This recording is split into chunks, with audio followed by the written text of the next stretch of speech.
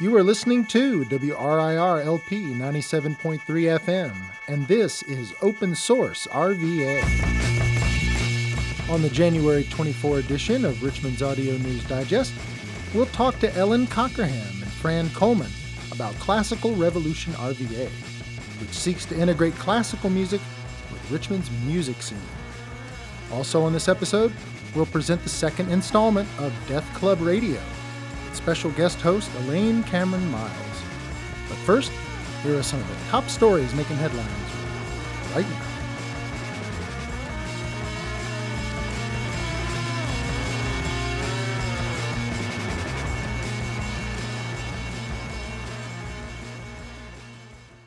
Prisoners of the Richmond City Jail are given a voice through VCU's Open Mind program. The program was recently awarded $25,000 from VCU's Quest for Innovation Fund and holds college classes inside the jail. Abid Rahman tells us how the program has progressed and developed. The Open Minds program is not only held in the jail, but allows VCU students and inmates to engage in the educational process together inside a section of the jail known as the Sanctuary. The program accomplished a great deal with little economic support, says Liz Canfield, who co-authored the grant along with graduate student Seth Croft.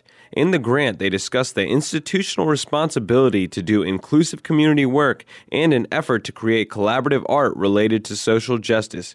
Canfield teaches Intro to Gender Studies in the jail and says the course is dictated by the participants and their projects. It's a very different looking course than when it started. When it started, it was really more academic in terms of traditional academic. And then we said, well, what would happen if these, topics for discussion kind of emerged through the art-making practice? The program began hosting multiple workshops in the Sanctuary throughout the week, from producing music to creative writing, dance, and visual arts, with the focus remaining on the different courses. Canfield says, the real value is through the dialogue and the conversation, and that the dialogue from professor, it's not, I'm going to teach you something as a professor and you have nothing to teach me, is not dialogue. And so, we've been really kind of restructuring that. Sometimes I don't facilitate, sometimes workshop members facilitate. Folks talk about what they want or need to read about. While Canfield worked on the most recent grant, David Coogan, a member of the VCU English department and co-founder of the program, has been visiting the jail since 2006. He says there is a hunger for learning in jail that can only be appreciated by those who have been incarcerated. The program's composition of free and incarcerated students paired with the focus on the humanities and liberal arts make it one of a kind. Writing keeps my mind open. Dialoguing with other writers keeps it even more open. And I felt that if there's anything that the incarcerated and the free could share right away, it's that commitment to keeping an open mind about each other, about the future, about life. Coogan's focus on writing and reflection has helped inmates like Kelvin Belton understand their incarceration. Belton says, the program that Dave started down there helped me more than anything that I've been through, or should I learn, locked up. Being in Dave's program helped me more than all that because it made me reflect on me. Belton is no longer incarcerated or in the program, but has 3 stories he'd like to write. He also works with a nonprofit youth group titled Blacktop Kings and Queens. Being a part of the program really made me look at things a little more positive, well, a lot more positive, and want to do some things, because when you can reflect back on all that negative and see that you ain't done as much positive as you want to, then you got to go out here and do something, and that's what I'm trying to do, man. VCU Open Minds would not have been possible without John Dooley, Director of Education in the jail, and Sheriff Woody's pursuit of programs. Its faculty stresses the participation of its members in being present and making connections with each other. While the appropriations of funds from the grant are in discussion, large-scale collaborative art projects such as a 25-foot codex are in construction, along with increasing the sustainability of the program. With Richmond Public Media, I'm Abid Rahman. For more information on the Open Minds program, visit www.openminds.vcu.edu. A bill in the Virginia General Assembly seeks to make payday lender ID their customers. The bill, sponsored by Delegate Riley Ingram of the 62nd District, aims to prevent scammers from cashing checks gotten from unsuspecting victims, often the elderly. Delegate Ingram cited an instance where an elderly citizen in his district wrote a check for $250 to an unscrupulous handyman. So within 30 minutes after she called the bank, so probably within 45 minutes or an hour, he had already cashed that check and gone, put $250 in his check in his pocket, and the lady never sees him again.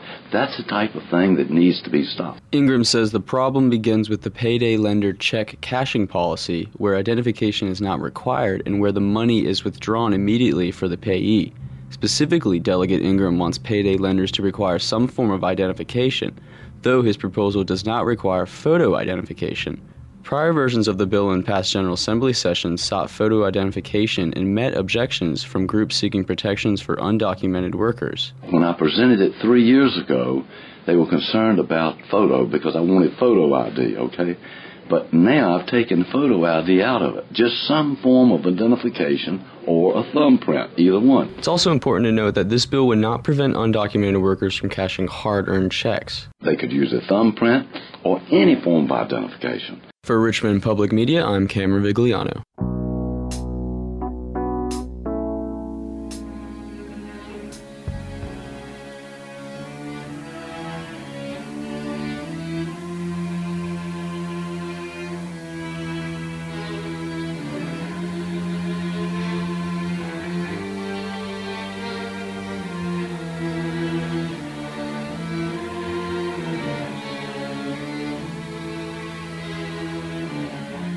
I'm here with Ellen Cockerham, a violinist in the Richmond Symphony Orchestra and the director of Classical Revolution RVA, one of 30 Classical Revolution chapters worldwide, and also with Fran Coleman, a Richmond-based private voice instructor, a singer with Virginia Opera, and a founding board member of Capitol Opera of Richmond. Thanks for joining us. Thanks for having us. First, can you tell us about your backgrounds? What role classical music has played in your lives?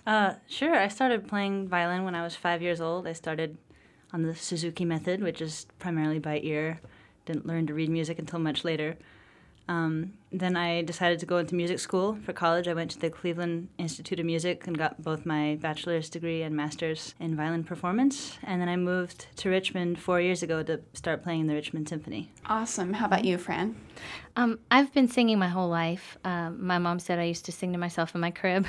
So it's always been a dream of mine to perform, you know. And I sang jazz and blues before I was really old enough to be singing jazz and blues, and you know, toured in some rock bands for a while, and then when I was in my early 20s, I went back to school to learn how to really sing, and got my bachelor's degree in classical voice, and did my master's also in vocal performance, and I'm currently finishing my doctorate in vocal performance at Shenandoah Conservatory. Great. So, Ellen, I wonder if you could tell us about the Classical Revolution movement. Big picture. What's its premise, and what are its aims, and how is it a revolution? Well, Classical Revolution started in San Francisco about 7 years ago. I think there are actually more than 40 chapters worldwide now. No. Yeah. Wow. I mean, that was a year ago that I checked, and I think they're sprouting up more and more every year around the world. The motto of Classical Revolution is chamber music for the people, and it's just the same music but in a different setting and brought to the people instead of asking them to come in to a concert hall and abide by all these rules that have grown around classical music over the last century or so. In Richmond, our specific goal is to integrate classical music with the rest of Richmond's arts and music scene, which is so vibrant, as you know, and people are so active and love to leave the house and support local musicians and local artists, and myself included. I love, going to rock concerts and stuff in bars. And, a year or so ago, I realized, why is classical music relegated to downtown behind closed doors? We should be a part of this. And so that's what we're always working to do with all of our events. Awesome. So you'd like it to be casual and participatory and exactly and galvanizing and inclusive. I'd like both of you to describe the type of value that you see in classical music. What does it provide to the performer? What does it provide to the listener? I've heard several comments from people who come to our concerts at Balasso. We perform at Balasso once a month, and some of them weren't really classical music listeners before, and they'll make it a point to send me a message and say, I feel transformed, or you guys are my favorite band in town, you know. So I think it can reach people in a very visceral way, even though there aren't always words or English words. So I think it can really grab people immediately. I've had the same experience with Capitol Opera as Ellen has with Classical Revolution. We tend to do the same thing, trying to bring classical music to the everyday person, you know. And we did a burlesque show earlier this season where we had burlesque dancing with live classical singing. There were several people that came up to me after the event that probably spent their weekends watching NASCAR or football, you know, that were dragged there, and they just were blown away by how moved they were by the music and how they would never have expected that otherwise because they didn't have the opportunity to see it. They weren't going to go to a big venue behind closed doors, you know? And so I think given the opportunity, classical music can touch everyone as it has us if we just give them that chance.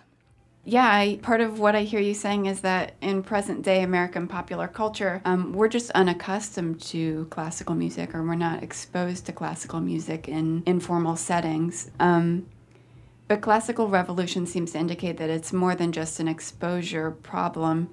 Your chapter's website says, quote, that there should be a buzz surrounding classical music, not a stigma. What accounts for this stigma? Is it that we're not expecting maybe like the longitudinal structure of classical music, or its occasional emotional unresolvedness, or that there aren't always words, or that there's many movements, or because mainstream... Right. If you can speak to that. Yeah, I mean, I can't do much about the length of the music. That's, I guess, not really a stigma. It's just the truth of the matter. Well, I think attention spans are definitely shorter nowadays than they used to be. You know, back when classical music was the contemporary, you know, they didn't have TV or Wii or, you know, YouTube or the movie theater. You know, going to the opera house or to the concert hall was their outing. So to give them a 3 or 4 hour event was worth the money. Yeah. You know, that was entertainment. That was their whole evening. And at that point they were even allowed to talk and eat dinner and make it a social outing the way we would still do at a contemporary rock concert. You know, no one just sits and listens. You move around and you talk and you converse and you make it a social event. And that's the way it used to be. But I think as it's evolved, it's turned into a wear a nice dress, sit down, and shut up, you know? And young people feel that's not their type of atmosphere. But one thing about the attention span is I think it is just knowing how to listen and what to listen for, which I think all comes back to exposure, because we do go and sit through 3-hour movies because we know what's happening. And so... I don't think it's a problem of people not being able to sit and listen. It's just if they had never heard it before, then it's maybe hard to tease apart what's going on in the music or the difference between Baroque and Romantic and different composers. And the thing is, the more you get into it, the more excited you become and the more you realize there is to learn. And, I mean, ourselves included, you know, professional musicians are always digging and getting excited to, you know, quote, discover new composers to them and get really into one piece. And, you know, some of these pieces are very complex, but you begin to see that as a positive thing as you listen more and more. It never gets old. I find that in me personally, coming from a contemporary rock background and moving into a classical background, it was hard for me to find the link between the two initially. But then as I continued to study classical music and really be immersed in it and listen to it and sing it as well, I realized that, you know, and for me personally at least, if I can find the heart and soul that I heard and felt in, say, Blues in the Night and translate that to Queen of the Night, it all made sense. You know, the heart, the passion, the soul, the motivation, the moving of the music, it's all the same. It doesn't matter if it's, you know, what station it's on. So, Fran, Capitol Opera Richmond is also a chapter. It's a chapter of the nonprofit Capitol Opera Companies. And I wonder if you could tell us a bit about the organizational philosophy and your role in supporting operatic endeavors for theater professionals and for the public. Capitol Opera it's an umbrella company. It's a large nonprofit. It was started by a woman named Kathleen Torsha.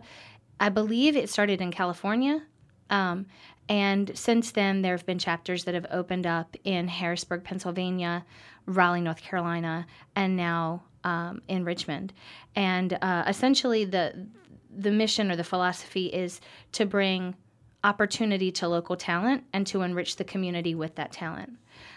So whether it be in the concert hall or whether it be in Gallery 5 doing a burlesque show, or we did an event at RTP, a cabaret at RTP. We're getting ready to do an event at the Virginia Museum of Fine Arts. We're trying to corner the city, and just put classical music in as many different venues and expose as many different people to it as we can, and to be using local talent, whether it be VCU students or VCU alumni, or maybe semi-professional musicians that have moved to the area that would just enjoy performing more. We're trying to utilize as much local talent as possible. And now I'd like to know how and when the Richmond chapter of Classical Revolution was founded. It was founded in October of 2012 because me and some other musicians of the symphony had been putting on monthly concerts at Balasso just as a way to reach out. It was our initiative to reach out to the community. But it became difficult with, our small pool of musicians to put on, shows once a month. So I realized that what we were doing basically was Classical Revolution, which I'd heard about through some friends in Cleveland. I would see their Facebook posts of, classical music in bars. And so I was like, that's basically what we're doing. And if I call it that, then I can open it up to other people in the community, not just the symphony. And that's exactly what happened. We still have several symphony players, but there are, again, VCU students, faculty, local freelancers that I didn't know were in town and are great. It's been really exciting to see so many musicians coming out of the woodwork. I think there's maybe 130 performers. Wow. Who have performed or are interested in performing someday. I never would have guessed there were that many in Richmond. Yeah, that's huge. Yeah. Terrific. So can you tell me about what's happened since? I know you hold a variety of musical events in places where people don't expect to hear classical music. And I'd like to hear about the philosophy behind the Paris concerts, which I read about online. Very interesting. And your jam sessions and your more regularly held feature at Balasso, Classical Incarnations. Yeah, Classical Incarnations is kind of our classical variety show. It's different, forms of chamber music, but they're all performances. The groups have rehearsed beforehand. When I started Classical Revolution, I adopted one of their staples of activity, which is the jam session, which is basically a public chamber music party. It's something that we always do, in each other's homes, just getting together to read great chamber music for fun. But we're just doing that in, Carytown Bistro is the next one. And then I incorporated an open mic aspect to that. So that's a great way for people to get plugged into to Classical Revolution. The Paris series is interesting. We've done a few installments. The idea being the first half of the concert is classical music. The second half is another genre entirely. And I usually try to have some connection between the first half and the second half. The first time we collaborated with a jazz trio, Scrio, and we included the Debussy quartet on the first half, which people hear as having, quote, jazz chords, only because he used, 11th and 13th, chords. Then we paired with the local indie rock group, My Darling Fury. And their bass player, Todd Matthews, is a classically trained bass player, and he played in the Brahms B-flat sextet on the first half. And then he also played rock on the second half. So I think it's really cool to see that connection. And the whole idea of the series is, of course, to gain new audience, but to help people see a connection between a type of music they like and classical music, because classical music encompasses such a broad range of styles that I think people don't realize that there's something in there, in that broad spectrum, that they can already latch on to. So speaking of events, Classical Revolution RVA and a few other community partners, including Capitol Opera Richmond, will provide musical accompaniment to the Mozart Festival. This Sunday, January 26th, Mozart will be 258 years old, and that warrants a celebration. So why Mozart? Can you tell us a little bit about his life and his musical legacy, either of you? I'll just say, first of all, why the Mozart Festival? It all grew around the idea to play Amadeus at the Bird Theater, because I've been looking for a way to get in the Bird Theater since we started. And I don't think we're to the point where we can draw, 1,000 people for a concert. But a movie, yes. And I think that the movie is in line with our mission, because I think it helped me understand why Mozart. Why is he so great? Popularizing, yeah. Yeah. Because as a kid, growing up in classical music, I thought Mozart sounded simple and boring.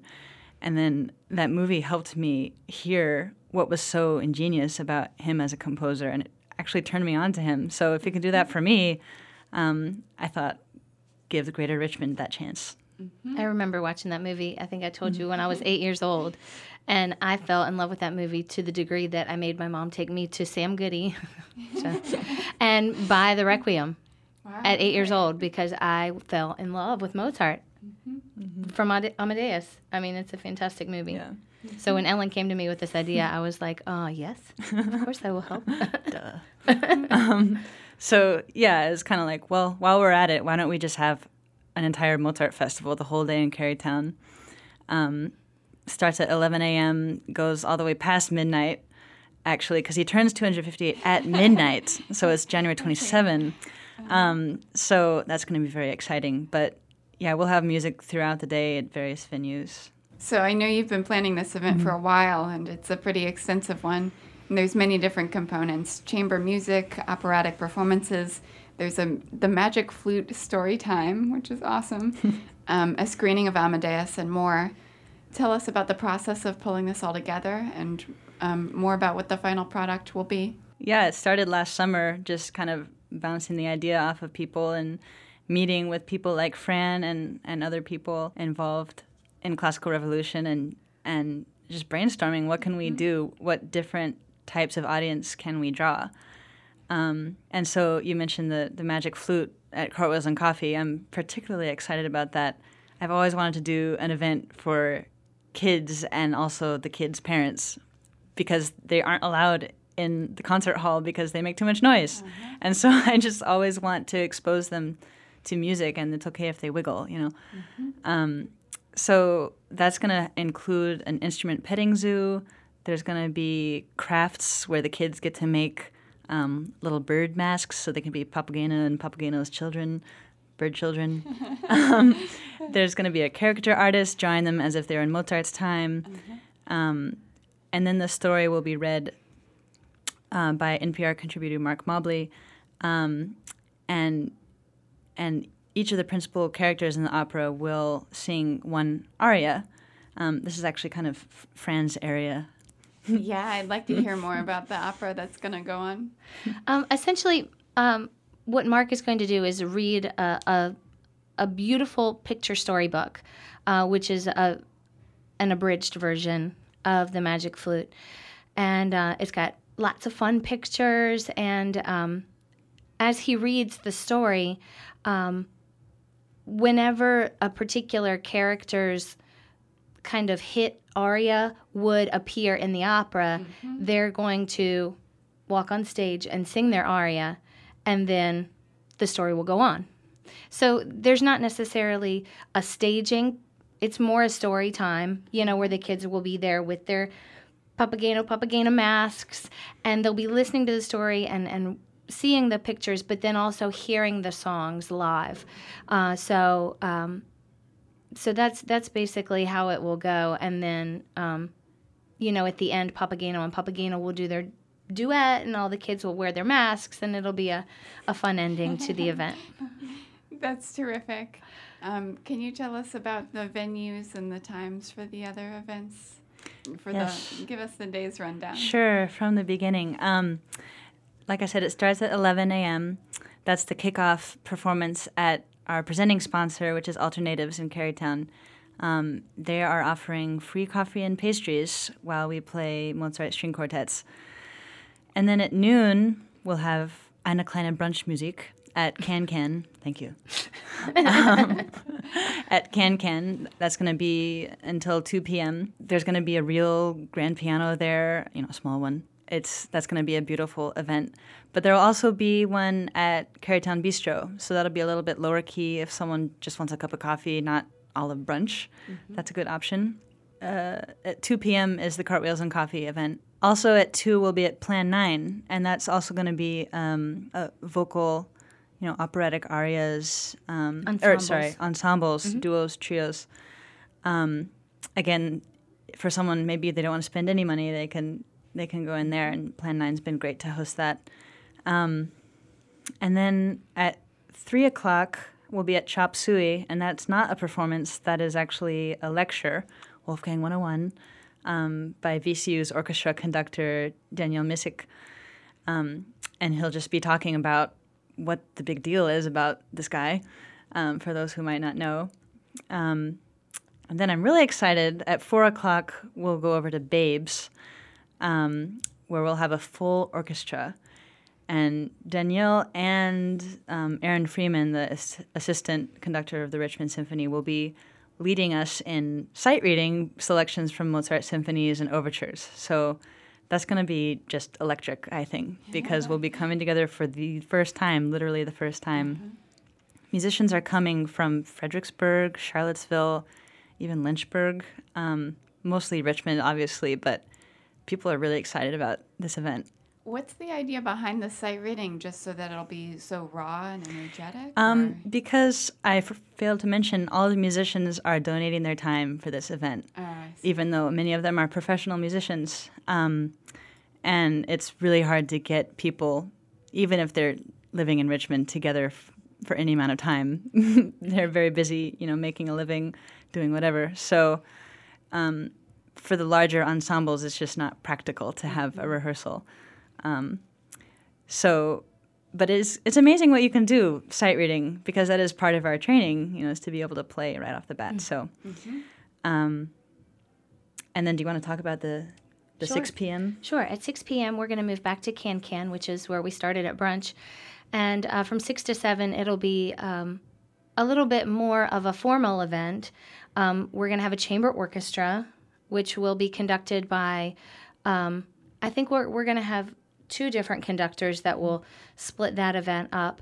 But that's going to be an arias event where we have primarily professional singers from around the area come in and present kind of Mozart's greatest hits. And so that's going to be really a beautiful event. Mm-hmm. And so that'll run until 7, and then that'll segue straight into 7:30 at the Bird Theater for Amadeus. After which will be an after party at Portrait House, and that's where the birthday bash is going to be. Mm-hmm. Is there a cake? There's going to be a cake. Okay. Well, great. Thank you so much for joining me. Are there websites where listeners could find out more information about Classical Revolution RVA, and Capitol Opera Richmond, and the Mozart Festival? Yeah, everything's available on our website, classicalrevolutionrva.com. Under events, it says Mozart Festival, and the whole lineup is listed there as well. Awesome. Yeah, and CapitolOperaRichmond.com also has a website where we have our upcoming events. At CapitolOperaRichmond.com, you can see our upcoming events. February 1st, we're going to be doing the Impresario at the Gelman Room at the Richmond Public Library. March 2nd, we will have our Opera Through the Ages event at the Virginia Museum of Fine Arts. Also in March, we're doing Neues Flood, which is a Britten opera in collaboration with the Greater Richmond Children's Choir at River Road Baptist. And lastly, we have The Tenderland, which is our big closing opera for the season, and that'll be at the Henrico Theater. Great. Thank you so much for joining me. Thanks for having me. Thank you so much.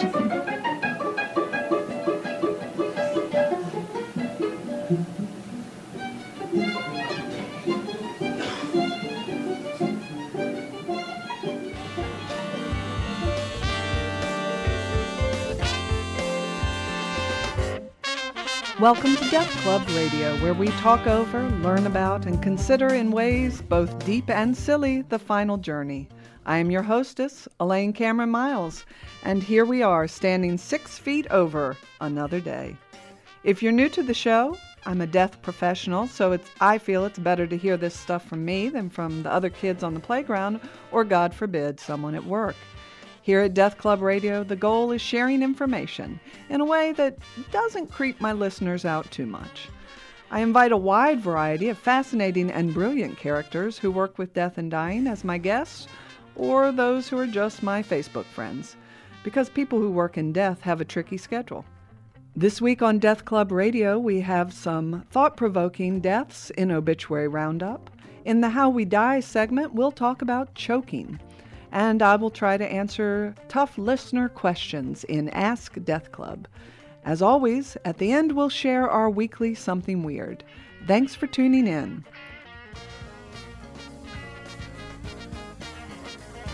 Time to kick things off with Obituary Roundup.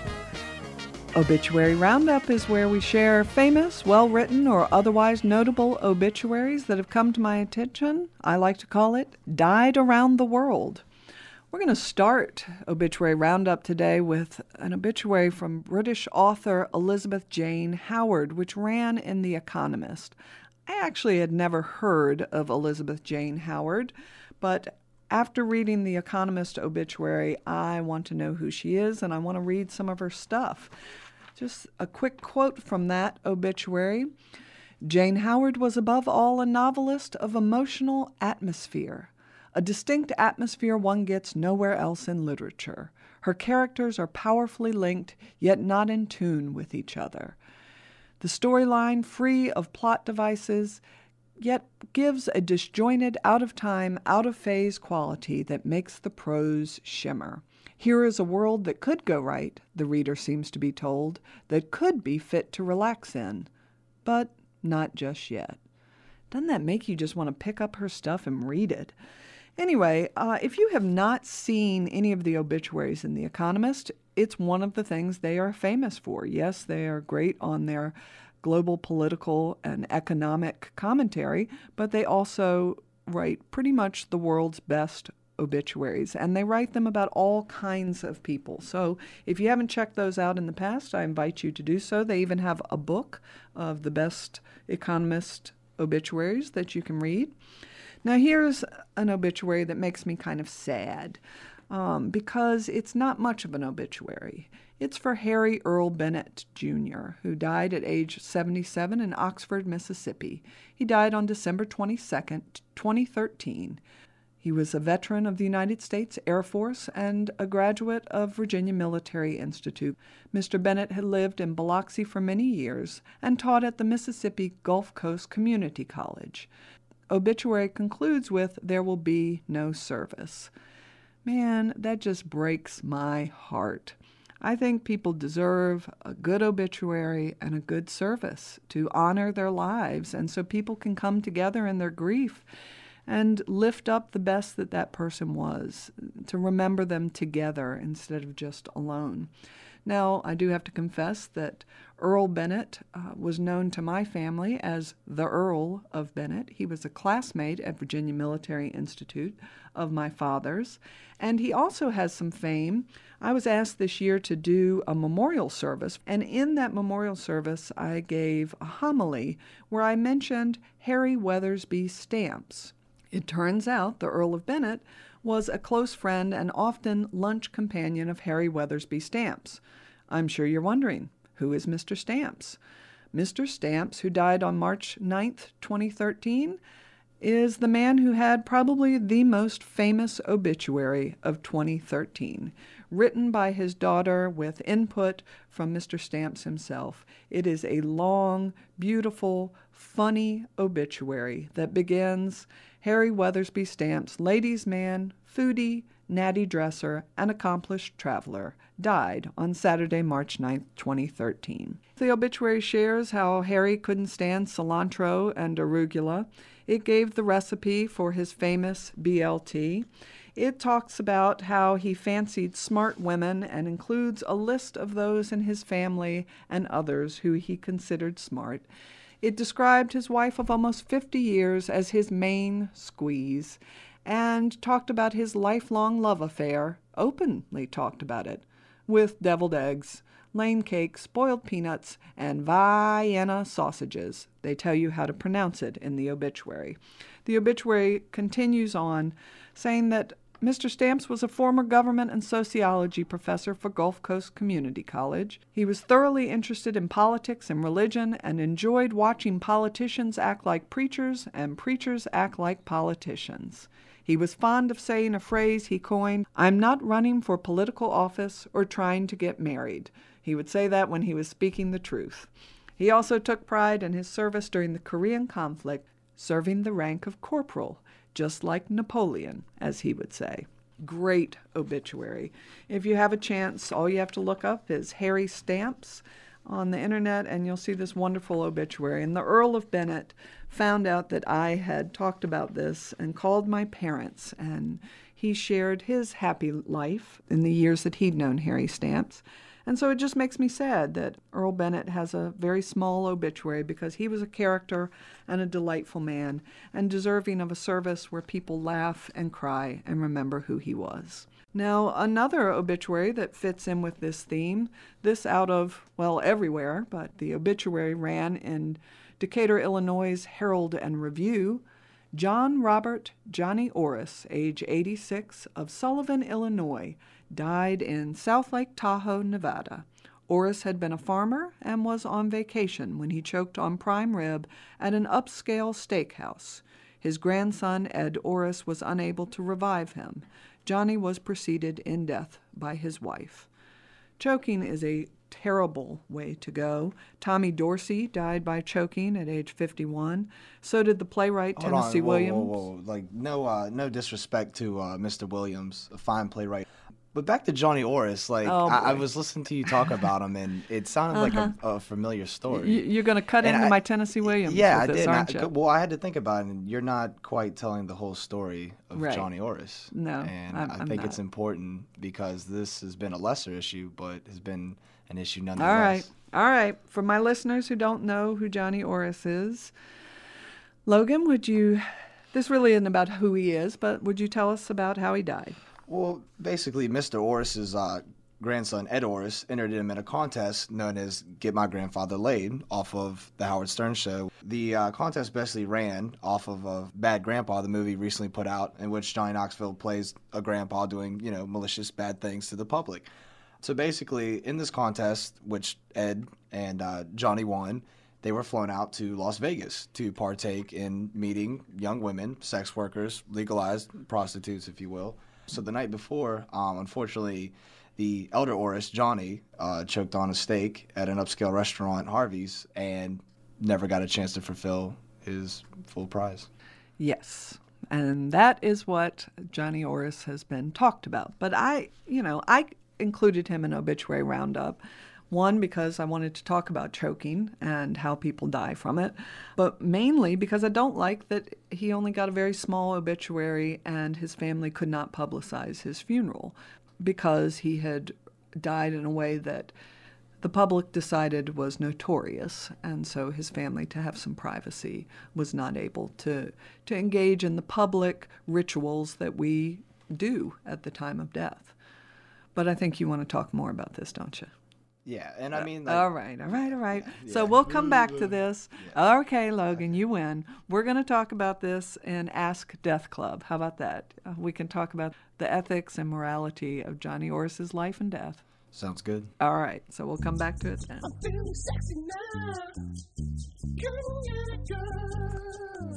This is our segment on How We Die. In How We Die, we look at disease progression, issues of violence or accidents, current research, news, and even philanthropy. Today on How We Die, though, we're talking about choking. And our special guest is Andrew the Quiet Fireman. Welcome, Andrew. Hi. He's a man of many words, that one. Andrew, we're going to talk about choking in adults, what causes people to choke most often. So you're a fireman. Yep. So you've been doing that, 15, 20 years? Yes. And you're not very talkative, are you, Andrew? Nope. Okay. Well, we're going to talk about choking. You see that in your work, right? Yes. So when you see them, are you having to do the Heimlich maneuver? No. Okay. Statistics have shown, and I don't know if your experience shows this, that mostly older adults tend to have choking problems when we're talking about the adult population. Have you seen this? Yeah, I've seen it sometimes. Basically, in older persons, it's swallowing is not only a thing that involves the muscular network and all, but it's also a neurological network. Let's talk deglutition. What do you think, Andrew? Sound good? Is that when something becomes unglued? Yeah, something becomes unglued from your mouth. Swallowing is a process, as Andrew has already told us. It is not controlled by the digestive system. It is controlled by the nervous system. Deglutition is what swallowing is, and it's a 3-part process. It begins with mastication, which is, Andrew? That's when you're actually chewing stuff up in your mouth. Thank you. Moving it around with your tongue and such. And mastication is very difficult without the help of the salivary glands, which provide the water of the process. So that part is voluntary. Your chewing is voluntary. And the first part of the swallow is called the buccal. And the buccal is when your tongue pushes the food backwards up past your soft palate, and you begin the swallowing process. Part 2 is involuntary. By the way, I learned all this in seminary. Part 2 is involuntary. It's the pharyngeal stage, and that involves a bunch of brain stuff that I don't get because they didn't teach me that in seminary. And then finally, part 3 is the esophageal stage of swallowing, where we have peristalsis, a wave of contractions down your esophagus that gets the food into your stomach. Now, since we have Logan in the studio today, and we have Andrew the Quiet Fireman, I would like to do a little Death Club Radio first, which is I would like to have a medical, let's do a little medical staging here of swallowing. Shall we, gentlemen? Why not? Sounds good. They're excited. Okay. For any of you out there that would like to try some home anatomy yourself, the process that we're about to go through, you can actually try as long as you have someone that you trust enough to put their ear to your chest. In the first process, which is known as the buckling of the tongue, basically you have your friend, loved one, family member, or person that you pay a little bit of money to put their head up to your chest and listen for the initial sound of you swallowing. That is the first stage. In the second stage, it'll be a silent process, and it will be a waiting procedure, as this is where the neurology comes in of the brain telling the body what to do, as it usually does. In the stage 3, this is where the liquid will reach the stomach of the individual. This is where the person that is checking you should change their head from their throat or chest area to your stomach. Count down from 1 Mississippi all the way until it reaches around 4 or 5, and then you'll know when it is reached. This sounds like so much fun. I think we need to do it here. We should. I think that's a great idea. We've got Andrew the Quiet Fireman. Logan, you can call the moves Definitely. On it, and I'll do the swallowing. Sounds all right? Great. Andrew, are you excited? Oh, he's quiet. Okay, Andrew, ear to my throat, please. And Andrew has his ear up to the neck area as Alane ingests her water. Do we have the buckle of the tongue, Andrew? We have the buckle of the tongue. We are now in stage 2. The water is now traveling through Alane as Andrew's head proceeds down her body. All right. He's got his ear on my chest. You ready, Andrew? I've got him in a death grip. Round 2. Do we have middle passage, Andrew? We have middle passage. All right. That is stage 2, and here we are now moving on to stage 3. The grand finale. The final countdown. The final countdown. You ready to start counting? Let's count. 1 Mississippi, 2 Mississippi, 3 Mississippi, 4 Mississippi, 5 Mississippi. Up. And around 5 Mississippi, the liquid reaches its destination. And I have neither choked nor died. Did I do that successfully, Andrew? I think you swallowed successfully. Thank you very much. Many thanks to Andrew the Quiet Fireman for coming in for that. And Logan, thanks for making sure that everyone at home could experience it completely. What we were trying to show in the studio by the swallowing Olympics we held was that swallowing is a complex process. It's not just food going down the water slide of your throat. Now, this complex process kind of works out as a ballet of physical and neurological processes and, of course, digestive enzymes. So anything that would dull your neurology is going to mess with your swallowing. This includes alcohol use. Alcohol use limits the gag reflex. We find that many people die from a combination of too much alcohol and choking on their own vomit. This comes from not being able to control the reflexes that are supposed to keep you from swallowing your own vomit. There are also neurological disorders that will mess up your swallowing process. ALS, which is Lou Gehrig's disease, is an example of this. Alzheimer's disease, anything involving a stroke, also Parkinson's disease, can all limit swallowing function. And finally, any disease or injury that has damaged the muscles involved in the process can keep you from swallowing easily and can make your risk for choking higher. This includes cancers of the head, neck, or esophagus, or injuries that are received during any kind of violence to the head, neck, or esophagus through accidents or through other activity.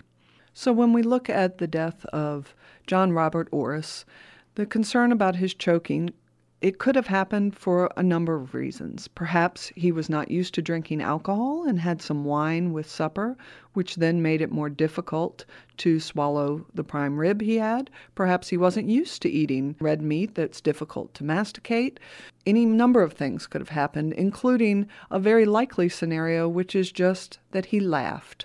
Mr. Orris was on vacation. He was very excited about what was coming ahead in his days, and he might have just laughed and swallowed at the same time. No matter how you write it, it's a tragedy. What we're hoping at Death Club is that in knowing about the swallowing process and choking hazards, that you won't die that way yourself.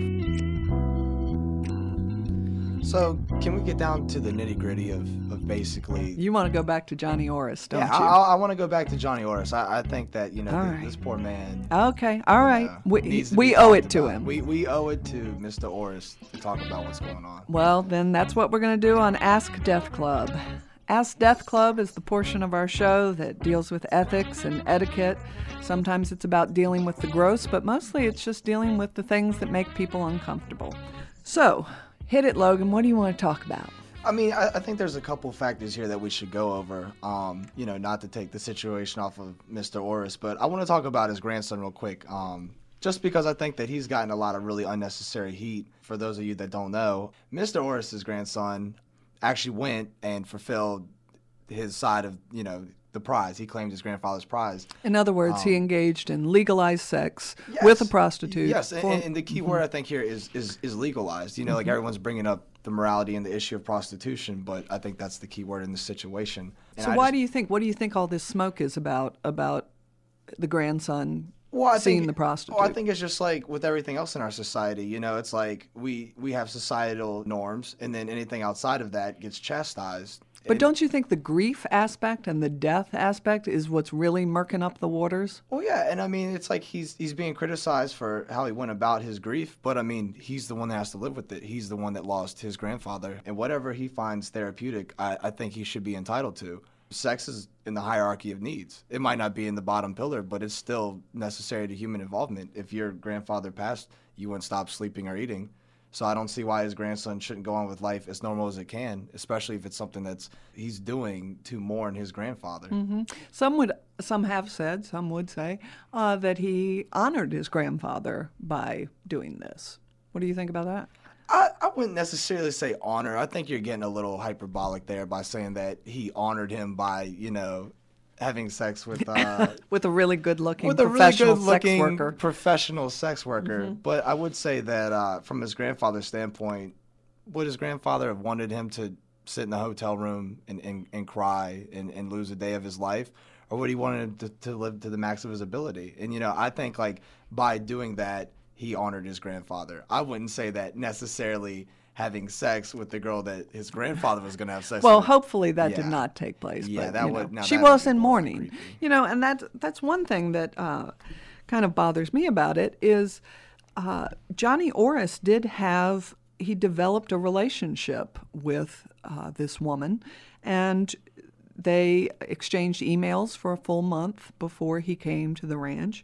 He did not seem to be, whatever you want to say about professional prostitution, he did not seem to be a man who was objectifying her. He got to know who she was, she got to know who he was, and they became, at the very least, friends. And she's quite upset about his death. And as it seems to be that most of the people on the Stern show and anyone who was involved with this are very upset that Johnny died. He came out as a nice guy. I mean, that was what people said about him. I mean, and that's just another thing I wanted to bring up. We were going to glance over this man, and I just had to bring this up. And I didn't bring about it to discuss morality of prostitution and what healthy, sexual relations is. I brought this up because I knew absolutely nothing about this man, and 86 years of life was basically summed up in a 2-day incident. And I just don't think that that's fair to the individual. And it's just like he's become the butt of a media joke, and that's what his existence has become. You said he was a farmer and a grandfather and all these things, but I didn't know any of that. All I knew was, this old man choked on a steak when 2 days later he was supposed to go sleep with a prostitute. Yeah. And that's what he's been summed up as. Right, and that isn't about his life. And I find that very offensive too, but I think another aspect of it is in death and dying there's thought to be a death of your sexual person before the death of your actual person. And I think there's a discrimination against older people being sexual people. There's also a discrimination against people of different ages being together. Now, yes, money was part of this relationship, but the woman did seem to genuinely like Mr. Orris and he her. So, I mean, why are we vilifying him at the end of life? Because the last woman he was interested in was probably 50 or more years younger than he was and a prostitute. Well, I think it's because our society vilifies everything that doesn't fit into our manufactured morality. Here's an old man and a younger woman, and people can't seem to think that there could be any legitimate interest when everybody clearly has said that he was an engaging, interesting, kind individual. And not everything is aesthetic. Maybe there was a connection in a friendship, communication kind of way. And not everything, again, has to be physical. Maybe there wasn't a physical attraction. He's an 86-year-old man. She's a generation or so under him. But if they got together and hit it off, and in the profession she's in, obviously she's met her fair share of men. So if she saw something in him, merited it enough to communicate with him for over a month before they were even supposed to do anything, I would say that there's something there. And it just goes back to, people want to get laid themselves, but they don't want to picture their parents having sex. Kind of how this situation is, you don't want to picture an 86-year-old man being like that, but why is that wrong? Why is it wrong to picture your grandfather getting frisky, essentially? Right. Why do we have to have sexuality be something that's just part of youth, that we imagine is just part of youth? Because that's not the way it is. And death is not just part of being old. I mean, young people die all the time. We've talked a lot about choking on this episode. You can choke at any age. To me, the combination of dying in a way that people are afraid of, choking, and in public, and also dying in a public way because you were about to do something that had been publicized. I think people have a hard time with it. But to me, the dying and the sex are really keeping people away from the point, which is Johnny Orris lived. Johnny Orris has died. We should honor Johnny Orris. I agree with you. And again, I feel like, we've done this man a service by, remembering as more than just that guy that died, Right. on that stake, on that competition. Yeah. Well, the Brits have a great word for this. They call this death by misadventure. And I think that's how Mr. Orris would like to be remembered, that he was a man on an adventure, and he was still seizing adventure at the end of life. God bless him. God bless him. Okay, how much time do we have left here? Oh, wow. Is that your watch? My new watch. Yeah, that's a pretty nifty watch. What's the story on that? Thank you. Well, this is my new watch my mom gave me for Christmas. For those of you who are at home and can't see it, it has a black band and a red face and a great big 27 written on it, which brings us to our daily something weird. Our daily something weird is exactly what it sounds like, something that has to do with death and dying that's just a little bit off the beaten path. So today I'm wearing this watch my mother gave me, which she gave me because it is part of a swatch collection called Generation 27. One of the reasons Mom gave it to me is because it nods to the notion that it takes a man 27 hours to do what a woman does in a 24-hour day. So thanks, Mom. But also, the watch is based on the urban legend that of the 27 Club. 27 Club includes a bunch of musicians who have died over the years at the age of 27, including Brian Jones of the Rolling Stones, Jimi Hendrix, Janis Joplin, Kurt Cobain of Nirvana, Amy Winehouse, and Jim Morrison, all who died at 27. And guess how many of those died from choking? Brian Jones technically choked on water in that he drowned while under the influence of drugs and alcohol. Jimi Hendrix choked on his own vomit.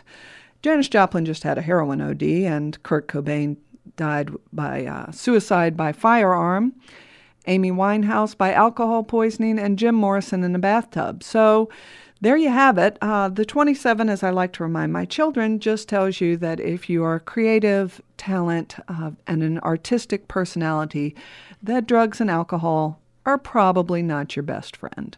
So thanks, Mom, and thanks, Logan, for noticing my lovely watch. Hey, it's a nifty watch. That wraps up our program this week. Many thanks to WRIR, my sound engineer, Jack, my editor, Chris, and thanks to Mark Ingraham for the music of Bungalow 6, which you hear in the background of Death Club Radio. Thanks to Andrew, the quiet fireman, and Logan. We always appreciate your help. Thank you for having me. Join me next time on Death Club Radio when I will investigate something scary, I'm sure. Until then, stay alert and stay alive. Bye, y'all.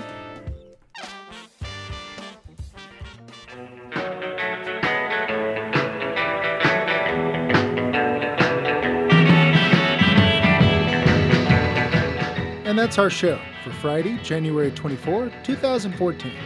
I'm Don Harrison, and my co-hosts this week are Chris Dovey, Brittany Tracy, and Alane Cameron Miles. The Richmond Public Media News team is Cameron Vigliano, Onofrio Castilla, and Abid Rahman. The show is produced by Jay Westerman and Jesse Johnson, and that guy playing a cello naked at that secret house show behind the Poodle Parlor, it's Mike McKenzie. You know, listener, we'd like to tell you where to go.